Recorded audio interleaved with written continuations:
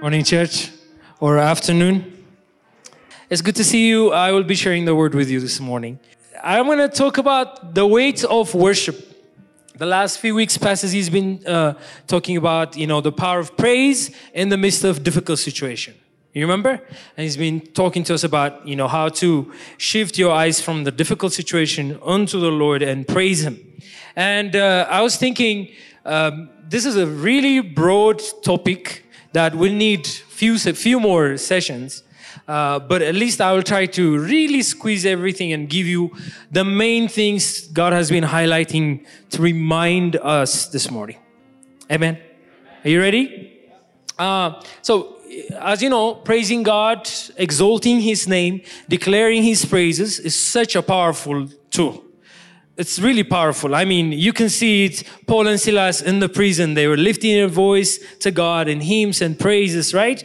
And what the Bible says that the foundations were shaken and their chains were loose. And Psalms 22 talks about how He's enthroned on our praises, right? He is enthroned on the praises of His people. Psalms 8 talks about God ordained praise and thanksgiving from children, from infants, to silence the enemy. Yeah. And it is really powerful. I mean, if I ask you, you raise your hands, how many of you have been changed in the midst of God's presence as we are declaring and praising? And I'm a witness. I mean, God has literally changed my life in worship, in praise. It's not because I'm a worship leader, but really even way before that came, God has transformed my life, because every time we come, there's an interaction with the Lord, with the Holy Spirit that happens, that brings transformation. And I mean, literally, character, desire, purpose, it has shaped, how I wanted to live life. And I was joking in the morning, but I used to be skinny one day after worship. Ta-da! I'm kidding. That did not happen. But I believe praise and worship, when it's done in the right spirit, when it's done in truth, by faith, it would definitely bring change in us.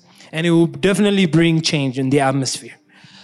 But the aspect that I wanted to talk about is a little bit deeper than the praise in our tongues. By the way, that biceps, praise and worship in the sense of musical worship. I mean, it's a wide topic. Hopefully God will give us a time to talk about it. But it's really amazing when you understand why you praise, when you understand from where you praise, who you are praising. It is really powerful. You cannot be silent. You cannot be quiet, right? But I wanted to remind us few things that I don't want to be underestimated or forgotten when we talk about worship. All right. Psalms 34 says, I'll bless the Lord at all times, and His praise will be or shall be continuously on my mouth. Continuously on my mouth. I will praise the Lord at all times. Like there's no time that you are not praising God. Right? And He said His praise shall be on my mouth continuously. There is a continuity of praise in David's lips. And you wonder, what is the source of this praise? What is sustaining this thanksgiving in David's life? Where is it coming from? What is the roots, of this praise in David's life? Is he not affected by daily burdens?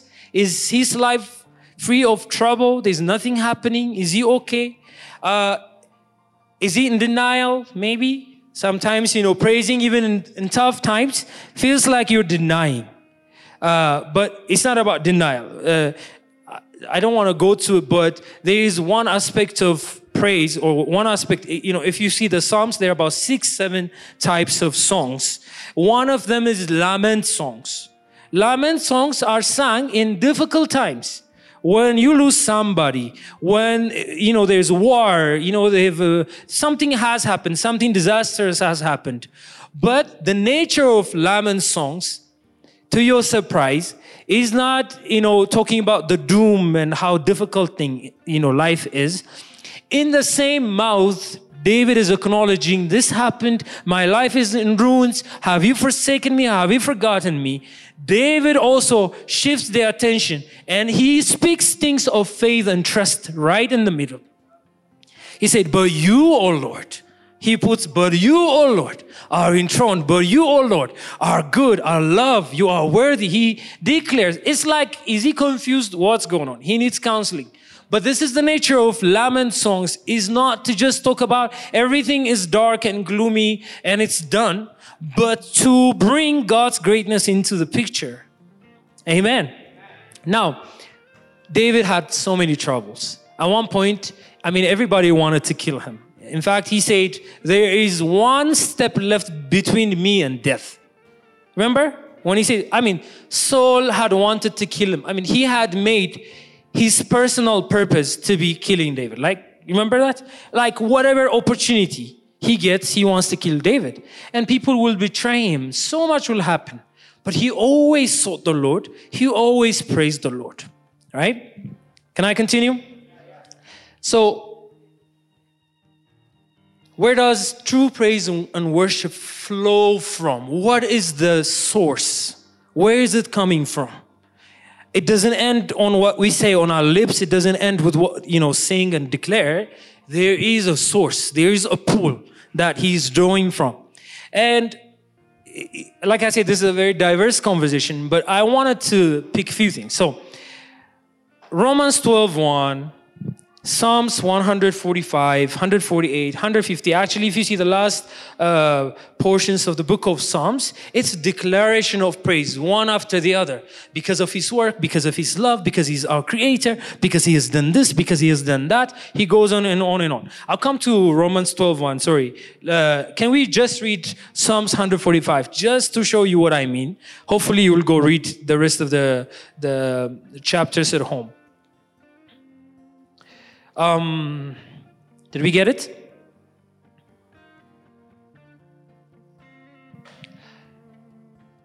From verse 1. I will exalt you, my God, the King. I will praise your name forever and ever. Every day I will praise you and extol your name forever and ever.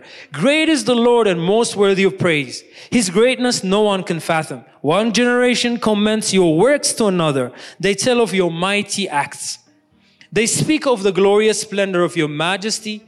I will meditate on your wonderful works. They tell of the power of your awesome works, and I will proclaim your great deeds. They celebrate your abundant goodness and joyfully sing of your righteousness. The Lord is gracious and compassionate, slow to anger, rich in love. The Lord is good to all. He has compassion on all he has made. All your works praise you, Lord. Your faithful people extol you. They tell of your glory, the glory of your kingdom. Speak of your might, so that all people may know of your mighty acts, the glorious splendor of your kingdom. Your kingdom is an everlasting kingdom, and your dominion endures through all generations. The Lord is trustworthy in all he promises and faithful in all he does. And he goes on and on and on. If you see the next chapter, 147, 148, 149, please do see it. He just adores and exalts God for many reasons. For many reasons. So, worship is attributing worth, adoration, reverence to God. Worship is attributing worth, adoration, reverence to God. It is an act. It is an offering. It is a sacrifice. It is a covenant. It's a relationship. It's also a song, an outburst of thanksgiving and exaltation. Exodus 20 God tells them, worship me only. Do not worship any other God. Do not worship any idol. You are supposed to worship me. Remember? So we ought to worship God and ascribe glory and honor, attribute, value. Give him what is precious, what is good, what has value to him. That's worship. And this goes way, way deeper than the songs we sing, right? How many things in your life can you count are really good and valuable? For one, you can talk about my family, my children, my marriage, my money, you can say my work, oh, my dream. You can talk about so many things that you hold precious or good. This is, God's blessing in my life. But in all that, we are supposed to attribute glory to God. What is valuable to us, we yield to Him, we give to Him. We worship God, and we worship Him because of His nature, because of His attributes, because of His character, right? We worship Him because of His name. We worship Him because of His words, His promises. We worship Him because of what He has done and what He continuously does in our lives. And the greatest thing that He's done for us is He's given us His Son Jesus as a gift for life, right? So we have many reasons. This is why we praise God, because He is our maker. He is our creator. He is the one who has given us breath. Actually, in Acts it says, in Him we live and move and have our being, our very existence is in Him. So and in Revelation it says that by your will they exist. To adore, to worship, to glorify God. Amen. When do we praise God? According to Psalms 34, He says, at all times. He doesn't say once a week in church. When the worship team is doing such the kind of songs that I like, the songs that make me, you know what I'm saying? That bring all those, moves within you. He doesn't say that. He says at all times. We don't only worship God as a congregation as we come together. Actually, I pray what we do here will inspire you to go and worship God in your closet and your private time, alone, when you are taking care of your kids, when you are doing the dishes in your house, you're cooking, you're working in the office. There has to be a continuous flow of praise out of you. That's it, at all times, in everything. In all situations, in every season of the soul, we ought to praise God. We ought to worship God. What comes to your mind when you hear the word worship? Quickly, on top of your head. Singing, right? How many agree? Singing? Yeah, that's usually the first thing that comes, right? Singing. When we hear the word worship, immediately you see the worship team, or immediately you think of a song that you sing, right? Why is that? We have attached worship only with music, only with singing. Where did that come from? Where did we get it? By the way, it's amazing. It's beautiful. I'm telling you, I love worshiping with music, with singing. But why do we think only worship is attached with that? Who told us it is that way? Who trained us? Who trained our mind that way? Is it us? Is it the worship leaders? Maybe. It might be. It might be. But worship goes way beyond the music, the songs we sing. Before you started singing, you existed to worship. Your very existence ought to be worship. And why didn't you think about other things when you think about worship? What things could we think about? What things are there when we think about worship? It's like a class. So you can raise your hands and answer. You can do it. I mean it. I actually long to see that. Yes, Amma? Work. What? Yes, work. What else can you think of worship? What comes to you? I mean, what is there? Yes, are you? Obedience. I like that. Come on, you're calling them out. Anybody from the back? You can think of giving, right? Yeah? You can think of raising your children. Let me bring something very practical to you right now. If you ordered a pizza, I know the timing is very bad to talk about pizza, but if you ordered a pizza, a full pizza, but you only got one slice, will you be happy? No, you won't, especially when you're hungry. Worship and music is that one slice that comes. There is a whole lot left over that we don't usually talk about. Do you understand? That's one slice. Or a pie. You can think about a pie. Yeah, for some reason, apple pie. I don't know. Sorry. Ambasha. You can think of so many things. But we have a tendency to think of that one slice, but how about the rest of them? When do we talk about them? Do we actually worship God in those places? 1 Corinthians 10:31 says, worship is everything and anything you do in your body for the glory of God. Actually, 1 Corinthians 10:31 says, do everything, even your drinking and your eating, for the glory of God. Eating and drinking for the glory of God. I mean, it's not like God is saying, yes, he's eating, but the energy, the strength you get from that sustenance is going to be used for you to serve God and to do good, right? That's the idea. But he brings it to that level. You need to think about worship to eating and drinking. Isn't that amazing?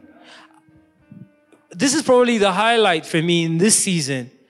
Whenever I am doing anything, I could be playing with my kids or putting my kids to sleep.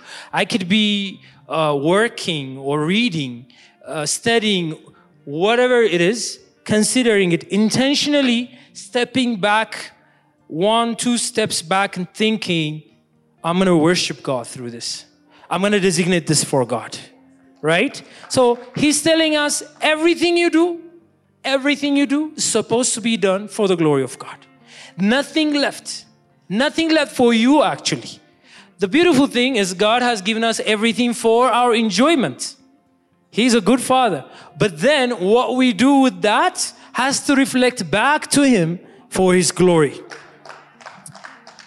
Everything you do in your body, in your life, is supposed to be worship. Speaking for His glory, eating for His glory, giving for His glory, succeeding in life for His glory, not so you can shine, but for His glory, breathing for His glory, working for His glory, everything and everything at all times for His glory. And the Christian life is identified by this, that you live for God's glory. You don't live for self. You don't live, actually, there's a very dangerous thing that is happening in our time and generation. Have you heard of self-help or maybe even a bit of loving self? And it kind of puts too much light on you and makes you the center of your life. It's about what you feel, do what you feel when you feel like it, right? It brings you sort of to the center of your life. Now with Jesus, either you die, okay? Either you die and live for Him, or you can't have both. You can't be at the center of your life and Jesus, me and Jesus at the center. It doesn't work like that. Self has to die. Dream, desire, plan, have a purpose, do everything, but let Jesus be the center of it all. You know what priority is? Usually you think of priority, number 1, number 2, number 3. God first, and then the ministry or family, and then this, and then this. But that's not what the Bible says. You can see the book of Ephesians. It is God in everything. He is all in all. God in everything. That is supposed to be the case. So it's not supposed to be for us. It doesn't end on us. It has to end on Him. It has to end at His feet. Amen? All right. If you wonder if there are a few things left for you, no, there's nothing left for you. Everything is for Him. If it is supposed to be true, biblical, pleasing to God kind of worship, it is all for Him. Your work, your home, your family, your marriage, your money, whatever you like, your talent, your skills, your gifts, everything ought to bring glory to God. Everything ought to be used to bring glory to God. Now, there's one thing I feel like that is neglected or misused when we think about worship. We were talking with Mussie earlier about this. There is a division of secular life and Christian life. Sometimes we tend to divide our lives into two. Oh, this is stuff that I do outside of church, and this is stuff that I do in church. Can I tell you, there is no division. There is no two life. You can't be a double agent. There is only one life. There is only one life. So I think this will be hypocrisy when we act in a certain way in church, in Christian circle, but we act in a certain way outside because we have divided. This is my life outside, and this is my life in church. You're supposed to live the same life. You're supposed to be the same person everywhere. You're supposed to do everything for God's glory anywhere. Now, one of the things that I want to ask you, how did Adam serve God? How do you think Adam worshiped God? How do you think that he worshiped God? Just think about it for a moment. In the garden, how did Adam worship? Was there a worship team? Was there songs? Were there like in the garden speakers blasting worship songs? How do you think he worshiped? We were discussing this with the worship team few weeks back. Adam worshiped God by two things. He fellowshiped with God, but he worked for God. His work, the assignment God had given him in the garden, is the way he worshiped God. You never hear about music or anything else in Genesis 1. Actually, you never hear about music until Genesis 4. Genesis 4, Jubal is the person who started. He was the father of those who play flutes and harps. That's when you hear music in the picture, right? You never hear about music before that. So for Adam, worshiping God looked like he was in fellowship with him. And then he worked. It was very practical. You are gardening. You are taking care of the animals, naming this animal a giraffe, that one a donkey. It was so practical. And the weight of our worship has to come to a level where our work itself needs to be sanctified unto the Lord. In this, maybe, I don't know if it is the same everywhere, but there is a tendency to think work is not worship. Whatever you do, finance, you are in construction, it doesn't matter what you do. And you might wonder, how is that worship, But everything you do practically with your hands is supposed to be worship. I will highlight this later when we talk about Romans 12:1. But Adam worshiped God through work. And worship doesn't only happen when you come in church circle, but in your office. What you do in excellence, what you do in righteousness, what you do in faithfulness is an expression of worship. When you do it, I am working. Yes, of course, I'm going to earn and stuff like that, but I'm going to work for the glory of God. That way, you will be a light in your workplace. As Christians, our mission is to preach the gospel to all creation, make disciples, right? That's the mission. Where are you going to do that? In your workplace. When you do what you do and set an example in your workplace, be a light. Like, think about Daniel, Joseph. It's amazing. They showed God in their work. Administration. They showed God in their faithfulness of day-to-day work. Okay? So I pray that we don't spiritualize things too much and forget these practical things. Work for God. Do your work very well. And let that character, let that faithfulness show who you are serving. People could ask you, how are you working this diligently in this kind of work environment? You can say, I serve God. I do everything I do for God. I guarantee you it's going to shift your energy in the office because you see it as a worship unto God. Imagine if you start your work with prayer and say, God, I give this to you. I'm going to work, I'm going to do everything, but I'm going to do it for your glory. God is going to give you favor. God is going to give you favor so people can listen to what you say. Amen? Are you with me? Our work is very important. If you are a parent, raise your children so well for God. Raise them for God. Don't just let them grow. Okay? Raise them intentionally for God's glory so they can live for God tomorrow. If you're a teacher, go teach your students so well to a point God's Spirit will move within you and they will be curious. I wonder why my teacher is so good, so kind, so diligent in teaching me. And you create curiosity. I used to be a teacher. I used to teach IT.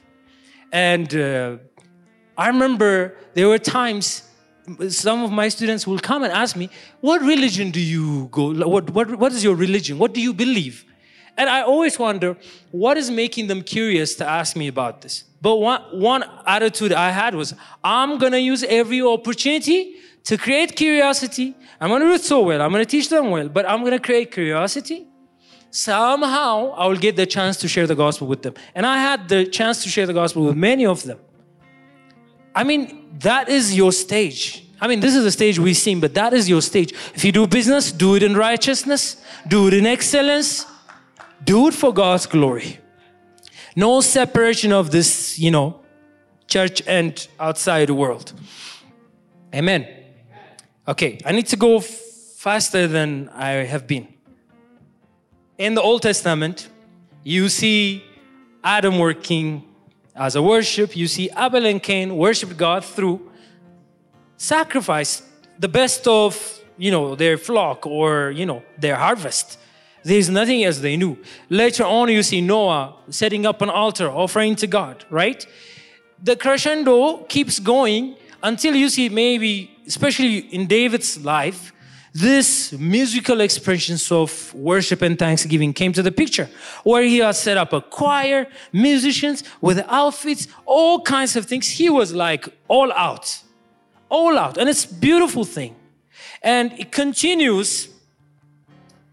It moves from, so think about it. It's so practical. It's something that is visible, but it's not only music. That's what we said, right? Just keep that in mind. It is very practical.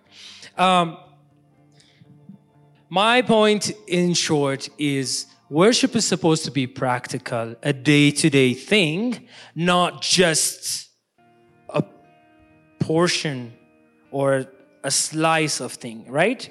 It's supposed to be expressed in everything. Just in everything.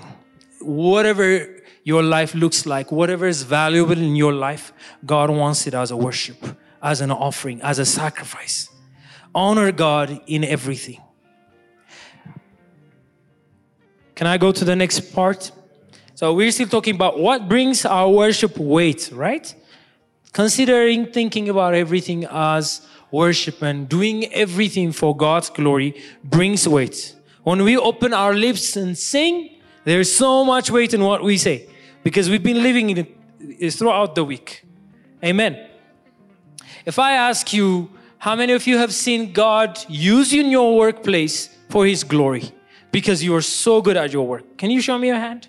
It's okay. Don't be humble. Yes, I like that. I bet there are many more people that have seen God's hand when you decided to do it so well. All right. Now, the next thing that I want to talk about is our thought life, our inner life.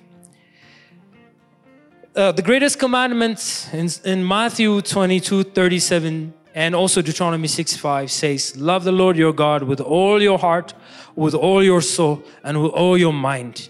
Deuteronomy 6:5 adds with all your strength, right? So the other thing I believe adds up weight to our worship is what's going on inside in our thought life. Heart, mind, soul is all about your inner life, your spirit being, your inner being. Your thoughts, your desires, imaginations, dreams, your will, your pursuits. And this part, the inside part, is what defines your outer life. It is from the overflow of the heart, right? It comes out from within your heart. And it is so important to sanctify the inner life and really give it unto the Lord. God has to be honored in that place. And David said, may the meditation of my heart and the words of my mouth be pleasing to you. The meditation. Meditation isn't about that one thought that crossed your mind. Meditation is very intentional. I'm not talking about worldly meditation where you go sit immediately, you think, No, constantly engaging your mind to think about God's word. Constantly engaging your mind to ponder on God's word. Are you with me? That is meditation. God told Joshua, He commanded him, meditate on this law. day and night, and you will be successful in all your ways. Remember that? This is an amazing commandment and an art that I think is getting forgotten in the body of Christ now. How many of you were thinking in worship? We were talking about this with the worship team. Sometimes we think worship is like, like that flow of music, just the vibe that is created, and you just feel such a good, peaceful thing in your heart. You're like, And it's also very important, crucial, by the way. Your emotions are part of you. You're supposed to worship God in your emotions. Shouting, dancing, clapping. It's an expression of joy, gratitude. It's very important. But how many of you think and ponder about God's word when you are worshiping? When you are in this setting? How many times do you think about God's word? How many times do you intentionally go to scripture and meditate on it? Wrestle with it. Think about it. It's amazing. When we do it right, it actually has the power to strengthen our thinking, to strengthen our mind. We start thinking like God. We start thinking according to scripture. Are you with me? Not just memorizing, but meditating. Praying God's word, singing, praying God's word. Like really, open Psalms 23. The Lord is my shepherd, I shall not want. Wait on that. Praise God that He is your shepherd. Exalt Him about that. Think about what it looks like in your day-to-day life that He's your shepherd. Really taking time to think, to ponder, to digest God's word. This is such a crucial part of our worship because worship is led by truth. If we don't contemplate on truth, how are we worshiping? Why are we worshiping? What is it based upon? Are you with me, church? There has to be that continuous overflow. Just so much word going on in you. The Bible says in Colossians, it says, let the word of Christ dwell in you richly. Dwell in you richly. No, it doesn't say grab one verse. No, he said, let His word dwell in you richly. Abundance. You have His word for all occasions of life. Amen. How much do we think about God's word? Every aspect matters. Our work and what we do in the outside and our hand matters. What we think matters. Now, let's go to Romans 12:1. I was talking about this. I've been saying we're going to go there. Now, from the Old Testament, from beginning of time, things have escalated to a point now what God calls worship is here it is. Therefore, I urge you, brothers and sisters, in view of God's mercy, to offer your bodies as a living sacrifice, holy and pleasing to God. This is your true and proper, acceptable worship. Do not conform to the pattern of this world, but be transformed by the renewing of your mind. Then you will be able to taste and approve what God's will is, His good, pleasing, and perfect will. Amen? That's it. I think we can go home now. This is your true and proper worship. Offer your bodies as a living sacrifice, holy and acceptable. In the Old Testament, if you see Leviticus, Numbers, Exodus, the sacrificial system was very messy. So much blood, so much death, so many sheep crying out, I don't want to go to the altar. I don't want to be sacrificed there. And then, it's amazing. God says, burn the fat. Have you smelled when fat burns? And it's not that amazing. But it's a place of death. It's a place of surrender. It's a place where something is dying and something is rising. Are you with me? So He's saying, just like that, not just He said a living sacrifice. That means you're going to feel some pain. When you choose to live this kind of life, He's saying in your body, in the members of your body, like everything you do with this body, let it honor God. And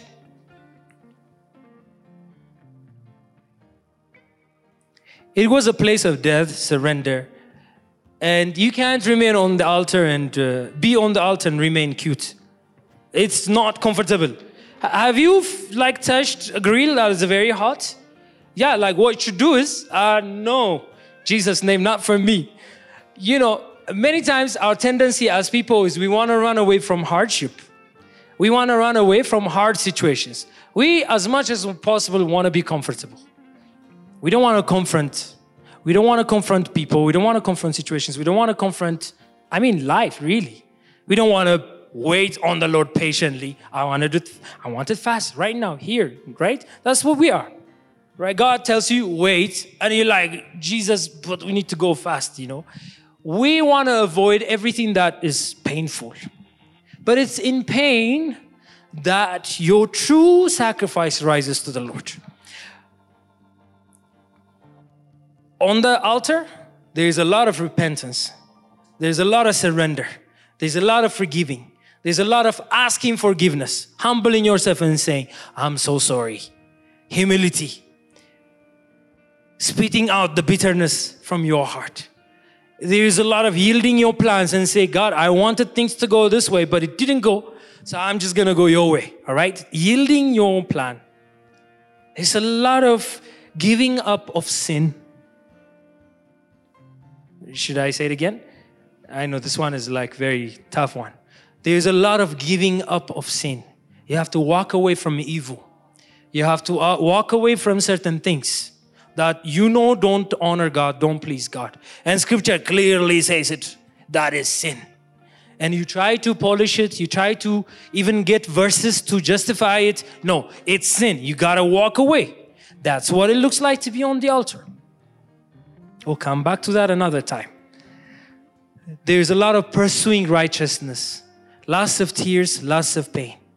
And you feel the heat of the grill and you won't be the same. Remain on the altar. God says, stay there. Stay there. I know you want to run away. Stay there. Let me finish my work. Let me kill yourself, your ambition. Let me bring my Jesus, my son in you. Let me paint him in you. Hallelujah.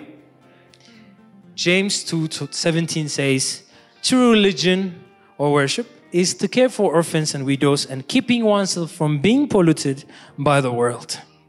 And never forget the caring of orphans and widows. It is our job. Like the Amharic team is doing, taking care of prisoners. It is our job. It's very practical. Doing that is also worship. But it says also keeping oneself from being polluted by the world. By the way, do you know Addis Ababa is one of the most polluted cities? You know how you know? Go to Ntoto, look. Or go out of town where there is fresh air. And you realize, oh my goodness, Addis is so polluted. If you don't intentionally get out of your day-to-day thing, get in the Word, get in His presence, you will not know how polluted the world is. You gotta keep yourself from that pollution. You gotta repeatedly go back to the Word, repeatedly go back to the presence of God, so that you can know what fresh air looks like. Amen? Otherwise, you're polluted, you're breathing the world, and you would not know it. And you're just saying, hallelujah, praise the Lord, but you're polluted by the world. Your thinking is polluted by the world. Your lifestyle is polluted by the world. We got to renew our mind. Amen. Of course, Hebrews 13 tells us, through Jesus, therefore, let us continually offer to God a sacrifice of praise, the fruit of lips that openly profess His name. So definitely we got to praise God. It is amazing. But one fuels the other. When you learn to praise God with your words, acknowledge Him, it challenges you to go back, give everything else. When you give everything else, man, you come back with so much song and so much praise unto the Lord. I'm about to finish, by the way. When I was thinking about worship like this, I was thinking about a spear. And a spear has different parts. It has the blade, right? The sharp part. And it has also the wooden part. They call it shaft. And for the spear to hit something, to hit a target, you can't just throw the blade alone.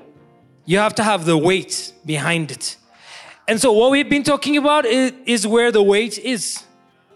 And then the blade is the praise and thanksgiving that comes out of us. That's what silenced the enemy, right? But the weight of our worship, like I said, is not what that slice, that one slice. It's the rest of the slice. Amen. You gotta use worship as that spear. And we gotta focus on the weight. We can't keep thinking worship is music or singing. And God wants everything, by the way. He wants the whole pizza. He wants the whole pie. All right? Amen. All right. 2 more things. I'm going to be very quick. In John 4:21-24, Jesus was having conversation with the Samaritan woman. And she was telling him, you know, we worship on this mountain, but you guys stay in Jerusalem. And he told her, you worship whom you don't know. But we worship the one we know because salvation is from Jews. Do you remember? So the Samaritan woman is worshiping, but she doesn't know who she is worshiping. And then again, he tells her later, those who worship God must worship him in spirit and in truth. So the other aspects of our worship has, like I said earlier, needs to be deeply rooted in the knowledge of God's word. It needs to be deeply rooted in truth. Otherwise, we can worship, but we don't know who we are worshiping. And the Holy Spirit will continuously teach us His word so that as we are enlightened by the truth, our worship will be pure. Our worship will be weightier and heavy. Amen. I'm going to close in this. So the knowledge of God is important. Our meditation is important. Consecrating everything we do and have is very important. By the way, these are a few things we're talking about. Earlier we talked about obedience, you know. Giving is another way you worship God. And hopefully another time. But for now, I want to close with this idea. Worship is response. Worship is a response. We don't initiate worship. There's a reason I'm saying this. We worship God because He told us to worship Him. He commanded us to worship Him. For the Israelites, He went, delivered them from Egypt and said, now worship me. Right? That's how He did it. He created man and He said, now worship me. He is the Alpha. He is the beginning of our worship. We don't worship to instigate. You know, the difference between pagan worship and Hebrew worship was this.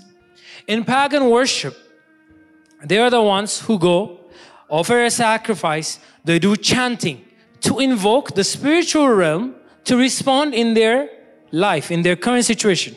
Maybe they need protection. Maybe they need provision. Maybe they need healing. Maybe they need a child. They need something.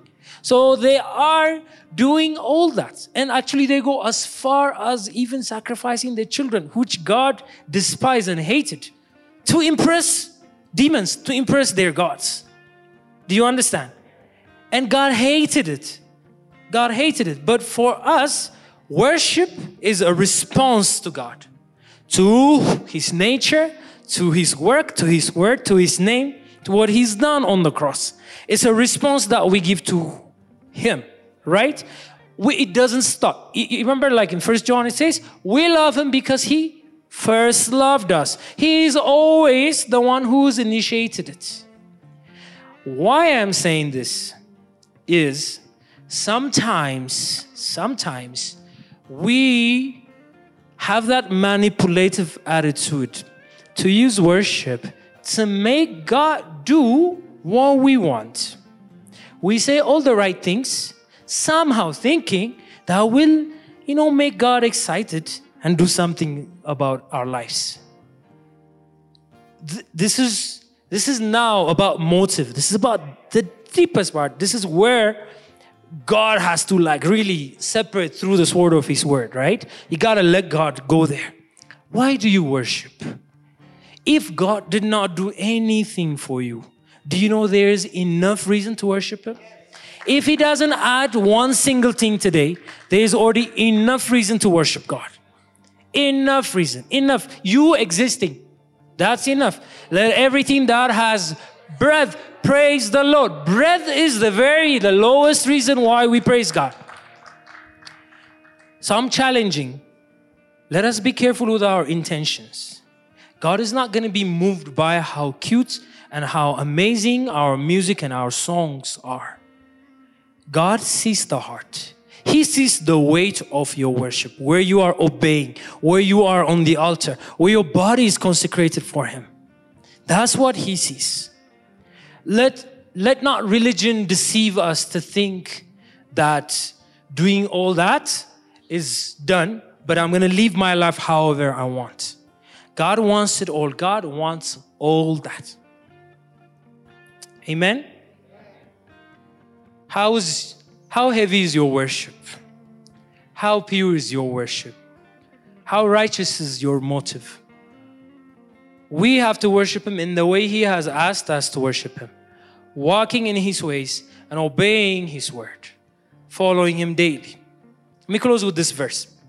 In Psalms 50:23. Because we usually quote this verse, but there is a part that we never quote. Now, those who sacrifice thank offerings honor me, and to the blameless I will show my salvation.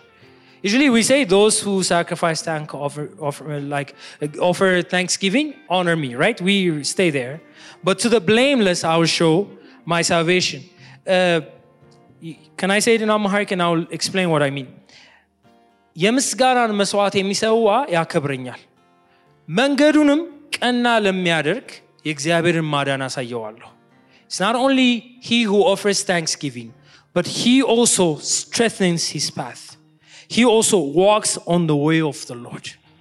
And he says, for that person, I will show my way. Hallelujah. I know it's a bit of a challenge. You've taken it well. But I hope you take it home and really wrestle with it and allow God to purify your heart and to speak to you.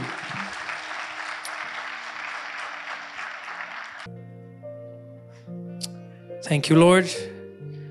Thank you for your grace. Thank you for speaking and encouraging and uplifting and challenging us to live for you. And you alone are worthy of our praise. You alone are worthy of our lives. We live for you, but for no one else, God. We will stop living for ourselves and we will live for you, God. We give ourselves to love you and to love others. We want to be like Jesus. We want to think like Jesus. We want to do our daily life like Jesus. We want to be like Jesus. Can you say, I want to be like Jesus, if that's your desire?